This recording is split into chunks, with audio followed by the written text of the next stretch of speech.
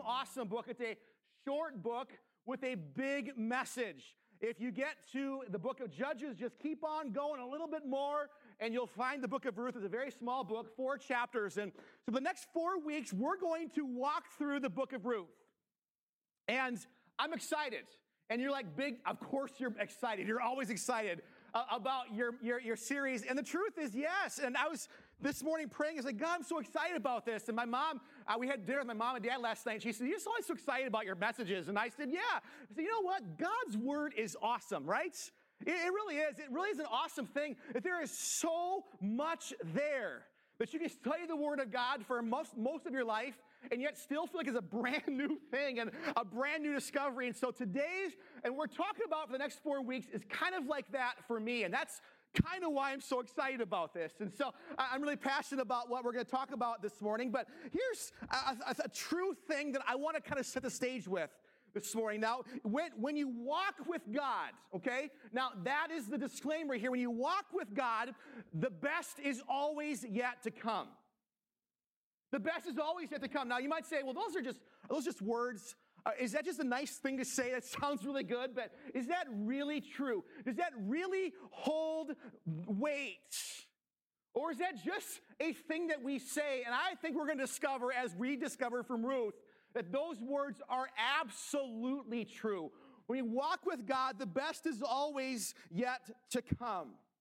We're going to find over the next 4 weeks that when you walk with God, God who is loving, who is kind, who is powerful, who is generous, has this unbelievable ability to work and to make turnarounds happen in the lives of believers for the rest of our lives. I discovered a thing that the longer I serve Jesus, the more I know about God, the more I have to have turnarounds in my life. Anyone with me on that? You need turnarounds. You need God to do something. That is a consistent basis thing that God can do in the life of believers. To set the stage today, of course, you see behind me, I've got two little illustrational things right here. I've got a sun and I've got a cloud of rain. And man, this might look nice to you while my son is not cooperating. Come on, son. Do what you're supposed to do here. You know, how many of you are excited for the warm sun to happen in a few weeks, right? Come on. This is faith speaking. I'm excited for it too. I can't wait for the warm sun to take place. But let's just say for a minute that you were so excited and you so much love the sun that you decided to sell everything you own, all of your earthly goods, you sold it all, and you decided you were going to invest it in an orange farm in Florida. And you went on Wikipedia and you learn all about how to raise oranges because everyone knows Wikipedia is always right? And so you learn about raising oranges, you get all excited about this, you invest everything you own in a farm in the middle of Florida. You plant your seeds, your trees grow, your trees start to produce, and they get flowers and all this stuff. You've learned on Wikipedia that, and again, it's never wrong, you've learned that it takes 6 hours of sun every day for oranges to grow properly. You know that there's 2 places that happens. It happens in Florida, and it happens in California. And so you're like, I'm the spot I'm supposed to be. I'm here. It's warm. It's wonderful. And again, your orange trees start growing and you're getting excited because you're like, I'm gonna get a great harvest here. But the problem happens is that things don't always happen like you think they're gonna happen, right? They don't always turn out the way you think it's gonna turn out. And so you discover one year that in the middle of August, Florida turns cold and rainy and gray. And you're from Minnesota, though, okay? So you grew up here. You were here for most of your life. And so you've been watching the weather, and you say, wow. You say, back home in Minnesota, it's August. It's 85 degrees. It's sunny every day. It's a beautiful spot. You go, it gets rain. It gets sun. You know what I'm going to do? And because we're imagining here, you can do whatever you want to do, right? This is our dream. You pick up your entire orange farm, dirt, trees, tractors, everything. You pick the whole thing up and you bring it north and you plop it down right in the middle of Wright County, Minnesota. And you say, this is the place to grow oranges. And you know what? For a few weeks, you're right, because it is beautiful, it's warm, it's sunny, it's great. You're looking down in Florida, and your buddies in Florida, who are your neighbors, they're experiencing a cool, wet, cold, cloudy season. You're soaking up the sun in Minnesota, and you're like, I have discovered the secret to growing oranges in Minnesota. And you start growing, things get better. The problem is that though August is nice, we know that October, November, and December are coming, don't we? See, we know that as great as August might be, this is gonna happen eventually. You see, so now you find yourself in a situation. You call your buddy down in Florida, and they're like, man, the sun's back, it's beautiful again. Now you have a problem. And there is one thing, and there is one thing alone that you need to do to solve and to fix your investment. And it's not crying about it. It's not being embarrassed about it. It's not being upset, although you probably feel all those things. One thing you need to do is to get yourself back under the warm sun of Florida. Can someone say amen this morning? You're like, man, that's what you have to do, is get yourself back under the warm sun.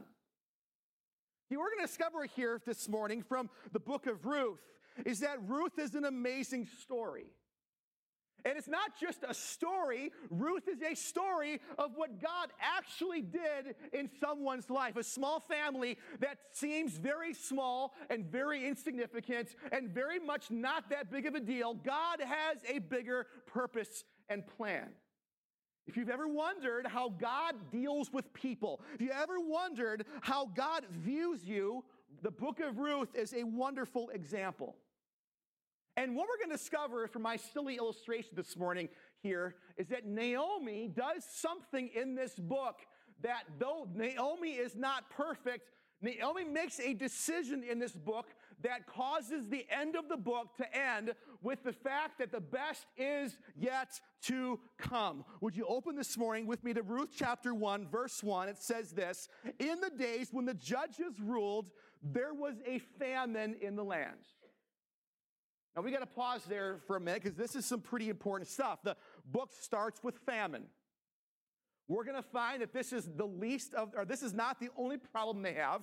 They have many problems as a family, but this is a big one, and it's right here, and it's right now. There's famine in the land of Israel, and so that's what's happening. It's a big problem, and so you have to know this today, too, that this first verse gives us this detail. It's really, really important. We can lose it if we don't stop here. This happens in the time of the judges. Now, that's very significant. And this morning, Pastor Tyler had this kind of word, was really, really very applicable to where we're going this morning. You see, this happens in Judges. If you read throughout the book of Judges, you find the people of Israel were on this constant roller coaster of emotion and happenings throughout the entire book, right? They're up, they're down. They're up, they're down. They're left, they're right. This has happened over here. They're up and down constantly. And what you find that the people of God, they're down and they come back to God, and God blesses them, and they're back up again. And then they're up and they walk away from God, and they're back down again. And that happens throughout the entire book of Judges. There is war, there is invasions, there is famine. Now, throughout history, throughout the Old Testament, God has made some very clear promises to his people. You'll never be hungry. You'll never go without. You will never be in lack. God made these promises throughout history to his people. And so you would think that when they see famine happening in their lands, they would see this for what it truly is, and not for what they think, but for what it truly is. You'd think that. But that's important. Listen to the last verse of Judges. Judges describes so clearly what happened in the land at this time. It says this: in those days, there was no king in Israel. Everyone did what was right in his own eyes. You can drop the book of Ruth right there in the middle of Judges. This is happening in the time of Ruth. It's lawless. There's things going on that no one fully understands or grasps. There's things going on that are happening here that no one gets, and there's no king in Israel. Now, you think, well, okay, I just got a thing there. You see, doesn't the Bible say that God did have kings like David and Saul and such? No, at this time, there is no king in Israel. Because when God set up the land, God set it up that God would be the king of Israel, right? And that they would live in this perpetual time under the sun, and they'd live in this blessing that God had given them. This was the plan, the purpose. But they kept having good times, and they would go under here, and they'd say, well, God, we don't need you now. We're good.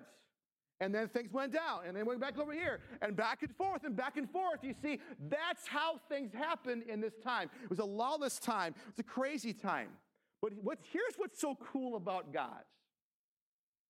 Does God care about nations and people? Yes, God absolutely does. But we'll discover in this book, we'll discover really throughout the rest of this history, that God's ultimate concern is for people. God cares about people. And some of you this morning, and man, this message, I think from some of us, I don't know who, but for someone this morning, this is a prophetic word that you have to listen to this morning. You have to hear the story of Ruth. It's a prophetic word to you. Does God care about people? We sometimes wonder, does God see me? Does God know who I am? In the midst of all this going on, does God really act? Who is to blame for this? Who's to blame for my issues? Who's to blame for my problems? Man, I find people, it doesn't matter how mature or how immature we are as believers, those questions still roll through our minds, don't they?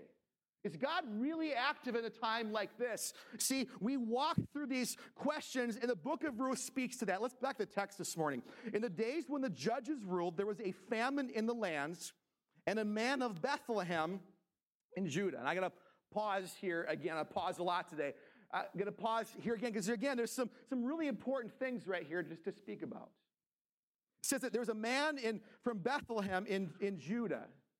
This is so ironic, and it's hard for us to understand. You got to understand that with God, no detail is ever wasted. And this story there's so many incredible details that God does not waste to help us to understand his point. Now, what's so ironic about this is that this word Bethlehem at this point is a small, little-known village, okay?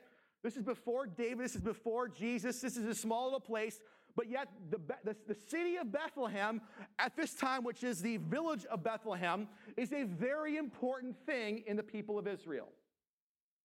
Bethlehem means house of bread.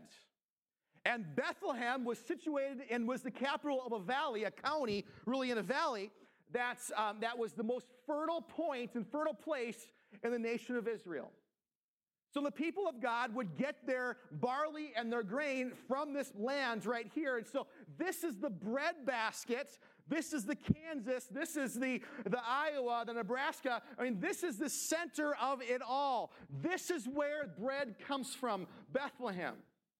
So a guy who lives in the middle of all that, this man who lives right in the center of all those things, does something very ironic. The man from the house of bread went to sojourn or to live in the country, to live as an alien in the country of Moab, his wife and his 2 sons. Now this is shocking, okay? It's shocking. Now you're like, really? That's not shocking to me. See, Moab is a terrible place. And not just terrible like it was at one time, it's gotten better. At this point, Moab is miserable. Think of the worst place you can imagine. Not Wisconsin, worse than that. I mean, the worst place, right? You knew it was coming. The worst place ever. Think about what that would be. Why in the world would someone go from the land of bread to a place like Moab? Moab, if you study Moab, and I couldn't get into the details, it's just too much. The land of Moab was founded on some incredibly awful principles. The people of Moab at this time would sacrifice their children to gods, to small g gods, by burning them in fire. It's unbelievable what's happening in this land of Moab at this time. There's way more things that I don't want to talk about because there could be kids in this room. Moab was a terrible place at this time. So why in the world would this guy who want to take him, his wife, and his family and leave the house of bread to go down to Moab? That is pretty shocking. It's pretty ironic. And see, this is the question we have to ask ourselves. Let's read on. The plot thickens. The name of the man was Elimelech. Now, Elimelech means God is king, okay? So this guy's name means God is king. This man Elimelech, and the name of his wife was Naomi, which means sweet or pleasant. In other words, my wife Lisa. No, seriously, she is. But that is like her, okay? Sweet and pleasant. And the names of his two sons were Mahlon and Chilion, which means sickly and wavering over death, okay? So to put it in today's terms, it's like, meet my two sons, coronavirus and Ebola, right? That's how it would be. Okay, so here you got these guys, this strange family from the house of bread who leaves to go down to this place in Moab. Why in the world? God is king, Elimelech. How would you do this? And see, for a lot of us, we'd say, well, that's obvious, right? It's obvious. There's a famine in the lands. See, Elimelech heard there's food in Moab. He's like, hey, I don't know about you guys, my buddies here, my homies. I don't know about you guys, but I heard there's food over there. That's where I'm going. I don't care what's going on in Israel. I don't care what's going on. I want my family to get some food, so we are blowing this joint. We're walking away. We're going someplace else. And that's where this story takes a disastrous turn. Because throughout the Old Testament, every time there's famine, the people have left God. The people have walked away from God being their king, and they've gone to something else. Now, I don't know a lot about Elimelech, whether he was a great man of God or was not. I don't know. I have my thoughts, but the Bible doesn't tell us that. But I do know this. See, Elimelech does what a lot of us do in moments like this. Elimelech confronts his issue with the best of his wisdom and understanding, and completely does not see the spot he's in with spiritual eyes at all. Because God promised the people of God that they would always have bread and food. God promised they would always walk in blessing. They would always walk in this place. And that was God's promise. That was what God did. And Elimelech sees his problem not from his spiritual eyes, not from his eyes and mind of faith, but sees this in a whole different light. And he takes his family and he walks and he runs away. And the truth is, it was not a hard run. It was 40 miles away, 40 miles. And it was all downhill from there. You know those stories. When I was your age, my school, I had to walk uphill both ways to school through the snow. No, this was an easy road. It was easy. Piece of cake. 40 miles downhill, no big deal. I wonder how many times that we, in our own lives, we look at an easy path or an easy way as being God's will in our lives without first consulting God's promise and God's words. And we say, well, God, if you don't want me to go there, then close the door, right? God, if you don't want me to do this, then just got to close the door without ever considering what the word says about it. See, God closed the door. So if God doesn't close the door, then this must be the right thing for me to do. I wonder if Elimelech thought like many of us do at times in our lives and thought, God, close the door, make it difficult. The truth is, it was easy for him to walk away from God's promise. It was easy to do that. And to find himself in a place of compromise and walking right out of God's blessing, that's what Elimelech is doing at this point. And think, too, about those whom he influenced. It's not just Elimelech that's the problem here. I mean, he's got his wife, he's got his sons. He is influencing his family to walk away from God's promise and God's blessing. Listen, dads, moms, listen to me this morning. How you walk and how you live your life matters. The example you give your kids, is church important? Is God valuable in our lives? Do we make sacrifices to do what God's called us to do? Yes, yes, yes, and yes. You might say it doesn't matter that much. It doesn't matter that big, but your kids see this. Your kids see how you walk. And maybe I'm talking to the choir this morning, but I'm telling you this morning, if you will make it a priority to show that God's house, God's people, our service to God, our dedication to God takes priority over everything else, you will find blessing in your lives. How? I don't know how it all works. It's just how it works. The people that you influence, it matters. Elimelech is in that spot. And one bad decision forces another. He continues. They were Ephraimites, that's the county, from Bethlehem in Judah. They went into the country of Moab and remained there. But Elimelech, the husband of Naomi, died, and she was left with her 2 sons. These took Moabite wives. The name of the one was Orpah. Man, she had to be good looking. And the name of the other one was Ruth. And they lived there about 10 years. And both Mahlon and Chilion died. Of course they did. Their names were Ebola and coronavirus.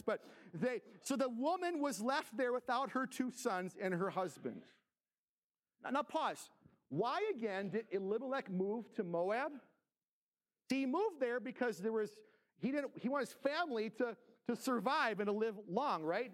What happens? Moab dies, as do his sons. I'm reminded of the scripture in Proverbs 16 says, there is a way that seems right to a man, but in the end it leads to death. How do you know what to do? Because Elimelech makes a decision that I think a lot of us might make in the same situation. God, what do you do here? See, our wisdom, listen to me here, dear ones, our wisdom devoid of true consultation and dependence upon God's promise and God's word equals deadly consequences. And what stinks is that so often it doesn't happen right now. It happens someplace down the 40 miles, down towards Moab. It happens someplace along the pathway. And then we find ourselves so far down the path, we don't know how we got there. That's where the small, insignificant family finds themselves.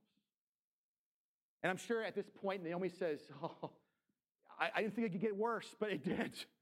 I didn't think it could get any worse than this, but guess what? It did. I didn't think it could get worse. I mean, we had this and this, and now here I am. She is with herself, by herself, with her two daughters-in-law, 3 women in a foreign land, left cold, dry, and empty. That is not a good situation in this time in the world. And so she's here. She arose to her daughters in verse 6. The in-law returned to the country of Moab, for she had heard in the fields of Moab that the Lord had visited his people and given them food. So she set out from the place where she was with her 2 daughters-in-law, and they went on the way to return to the land of Judah. Now, Judah means praise, by the way. That's pretty awesome. The whole other thing. Man, put a mental marker here this morning. This is a big, big deal. Naomi is by no means perfect, but this once sweet and wonderful woman has seen some things, and now it's gotten to her. Skip down to verse 13. It says, would you therefore wait till my sons are grown? Would you therefore refrain from marrying? She says, girls, leave me. She says, my life is miserable. My life is awful. My life's terrible. No one cares. Living for me is going to ruin your lives. Get away from me, she says. She says, my life's over. And these girls respond to her. She says, no. She says, it's exceedingly bitter for me for your sake that the hand of the Lord has gone out against me. Who does she blame for her position? She blames God, doesn't she? But it seems like some guy named God is King had a little bit to do with why she's in this position in the first place. God to blame here? See, what God's done is God has laid down some laws, some spiritual laws. God's laid out some things of some ways in which he blesses his people, right? He puts some things which we stand under his blessing. There is good things. God's made those clear, and God's laid those down. You see, Elimelech knew these well. If someone steps out from under these parameters, is God to blame for that decision? Is God to blame for those kind of moments? You see, God set the universe in motion with some laws, physical laws, spiritual laws. God put this in motion. You see, when we live under his laws, there is blessing. I think when I learned about this this idea when I was in college, there was a friend of mine who was one of my roommates for quite a while. I knew him very well. And things just went well for him all the time. He had an amazing early devotional life. He did the right stuff. I'll be honest with you, I wasn't always the most honest, trustworthy guy in college. I'd try to skate by some stuff sometimes. And so God had gotten a hold of my heart, but he took some time to disciple me and change me, if you know what I mean. And so Tan and this guy, my friend, he would go to class, and everyone else might cheat, and Tan would say, "Sir, professor, I didn't do the right thing. I'm sorry." He said, "I'll take the 0. He did stuff like that. He tithed. He gave. I mean, Tannen did the right thing all the time. It bugged the tar out of me. Because Tannen was always so good, right? He was always so perfect and right and good. He was so innocent, and it just, bugged me. And guess what? God consistently blessed my friend all the time. I remember moments and times when Tannen had a car that broke down, and just magically, somehow God provided for him, and his car would have enough to fix. I mean, I'd be like, what am I going to do? And Tannen's like, well, I just had a check for $100 come in. I don't know, and stuff like that happened all the time in Tannen. And I'm telling you, it bugged me till I realized something. That Tannen knew the laws that God laid down in his life. There's blessing there. You see, that's when I decided to step out from under God's blessing. God most often doesn't slam on the brakes. We think if there's no brakes, it must be okay. And see, that's why they're here. Elimelech should have never walked away from God's blessing. And now he finds himself dead. He finds his sons dead. His wife, who was formerly sweet and wonderful, she now, at the end of the chapter, says, don't call me sweet, call me Mara. Call me bitter, because I'm bitter, she says. But Naomi makes some mistakes, but she does one thing that is so smart. As the band prepares to come up this morning, as I close, she does something so smart. I don't know if you caught it, but she says, she says, I'm living in this foreign land. I'm living in this land that God is not blessed. I'm living in a spot where God's not called us to. She says, I know where I'm at. I know what the situation is, but she says, I'm not living my life here. I'm going back to where it was before. I'm going back to the place of blessing. I'm going back to the house of God, back to the house of bread. She says, I'm not ending my bitter days here. I'm not living here. I'm living there. This decision was huge. And then comes one of the most beautiful pieces of scripture in the entire book. In verse 16, it says, but Ruth said, do not urge me to leave you or return from following you. For where you go, I will go, and where you lodge, I will lodge. Your people will be my people, she says. Your God, my God. Where you die, I die. There I will be buried. May the Lord do to me, and more so, if anything but death parts me from you. Her daughter-in-law, Ruth, one of them said, see you later, mother-in-law, but Ruth said, I'm staying. For the rest of your life, I'm staying here. Now, Ruth is blessed for that decision, right? But so is Naomi. Naomi is too. You know why? Because when you follow God, when you put your life under his authority, the best is always yet to come. The two of them went on until they came to Bethlehem. And when they came to Bethlehem, the whole town was stirred because of them. And the woman said, is this Naomi? She said to them, don't call me Naomi. Don't call me sweet. She says, call me Mara. Call me bitter, because the Almighty has dealt bitterly with me. I went away full, and now the Lord's brought me back empty. Why call me sweet when the Lord has testified against me? The Almighty has brought calamity upon me. That God has been unfair, and I am bitter. Truthfully, she's wrong in her perspective. She has no idea what's about to take place. She's wrong. She's dead wrong. But you know what I love? I love her honesty in this point right here.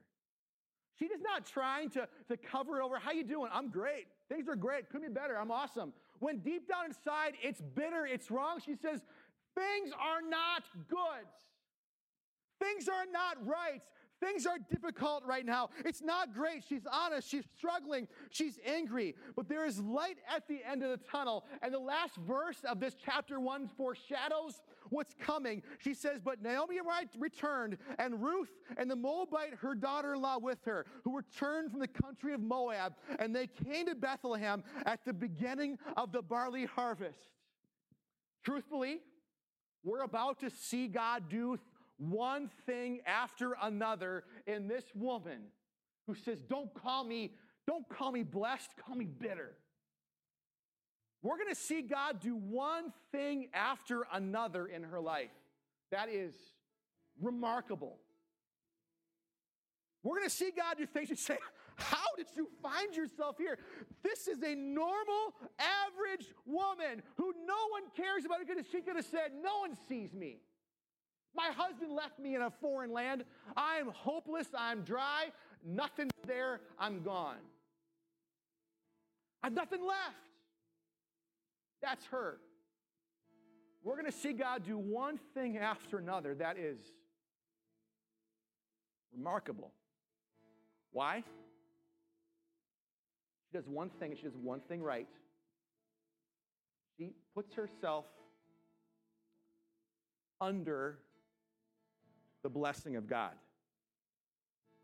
She puts herself away from the land that she'd known for 10 plus years.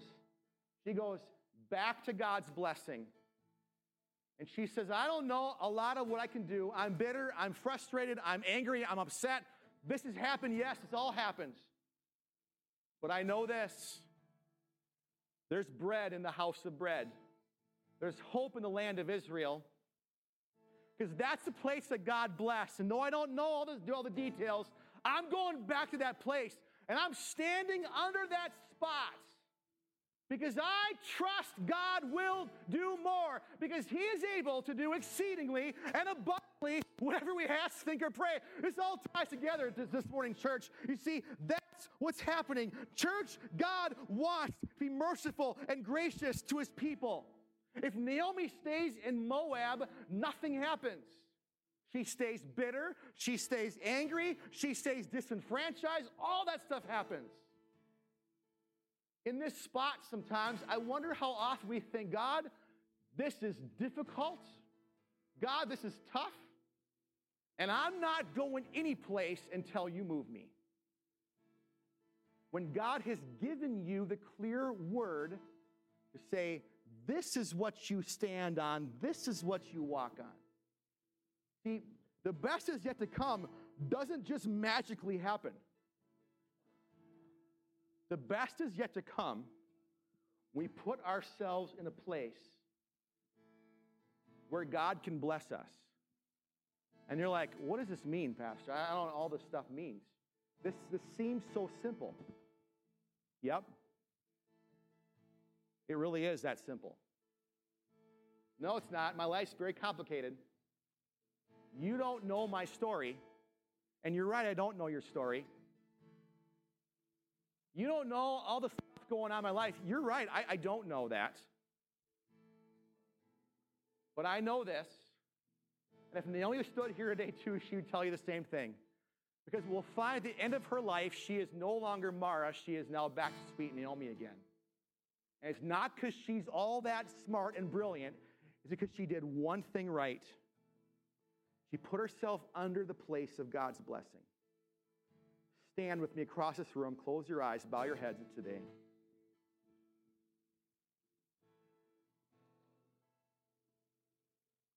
Psalm 112, verse 1 says, praise the Lord. Blessed is the man who fears the Lord, who greatly delights in His commandments. Heads bowed, eyes closed. Blessed is he who fears the Lord and who delights in His commandments and His word.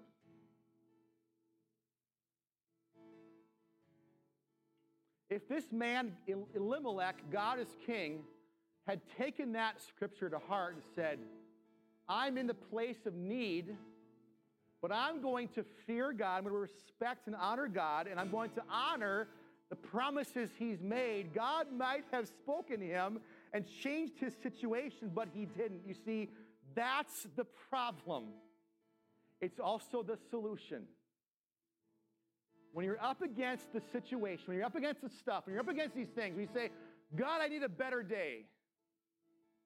Your first response to that thing is not just to look at it and say, what am I going to do? I don't know. I'll grab the first thing. I'll grab the first thing. No, the first thing you do is to honor God and love his word.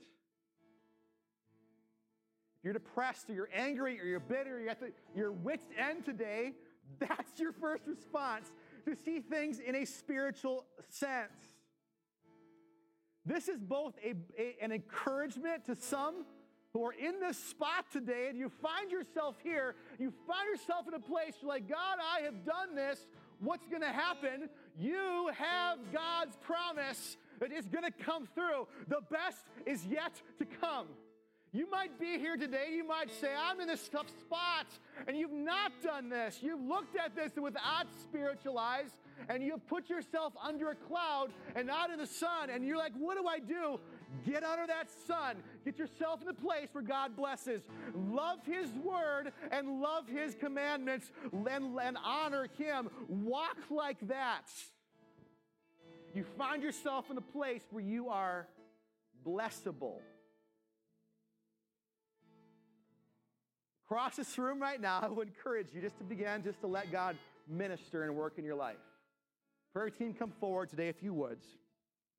I got to ask the question before we do anything else this morning. If you don't know Jesus as your Savior, this is your chance right now to give him your life and your heart. Christians, would you pray? Would you intercede? Would you pray for those who don't know Jesus that are among us today? We're going to pray and we're going to ask God into our lives this morning, all of us. But if that's you and you say, Pastor, I don't know Jesus, I want to this morning. Pray with me this morning. Dear Jesus, I love you. I don't know you yet, but I love you. And I ask you into my life. Clean me. Forgive me of my sin. Forgive me of everything I've done. From this point forward, I'm yours. In Jesus' name I pray. And everyone said, amen and amen. Give God glory this morning for those who have come to know Jesus. As the band plays this morning, heads bowed, eyes closed. For the rest of us today, I believe that you are in one of two spots this morning, in some spot and place in your life right now. You are depending upon God's word, and you are depending upon God's promise, and you're in a tough spot. Take faith. Take hope this morning. Continue to walk like that. The best is yet to come. You might be here today and you might say, Pastor, I'm in a tough spot. Or maybe you're in a great spot right now, but what happens sometimes is we do our level best, like my friend the orange farmer, and things happen that we don't expect. We find ourselves in a tough spot. What do? You do one thing and you do one thing alone. You put yourself back under the blessing of God's. I want to encourage us as the band plays. If you need prayer, this team is here. We'll pray with you. If this altar is open, you want a spot, come find a spot by yourself, great. And just spend some time with Jesus. But I want to encourage you, as the band plays today, to let God minister in your life this morning. Let God speak in your life. If you need encouragement or you need challenge this morning, let God speak. Jesus, today we give you this time. Lord, we give you this place. Lord, we stand on your promises. And Lord, we stand, Lord, in honoring you with our lives. We pray this in Jesus' name.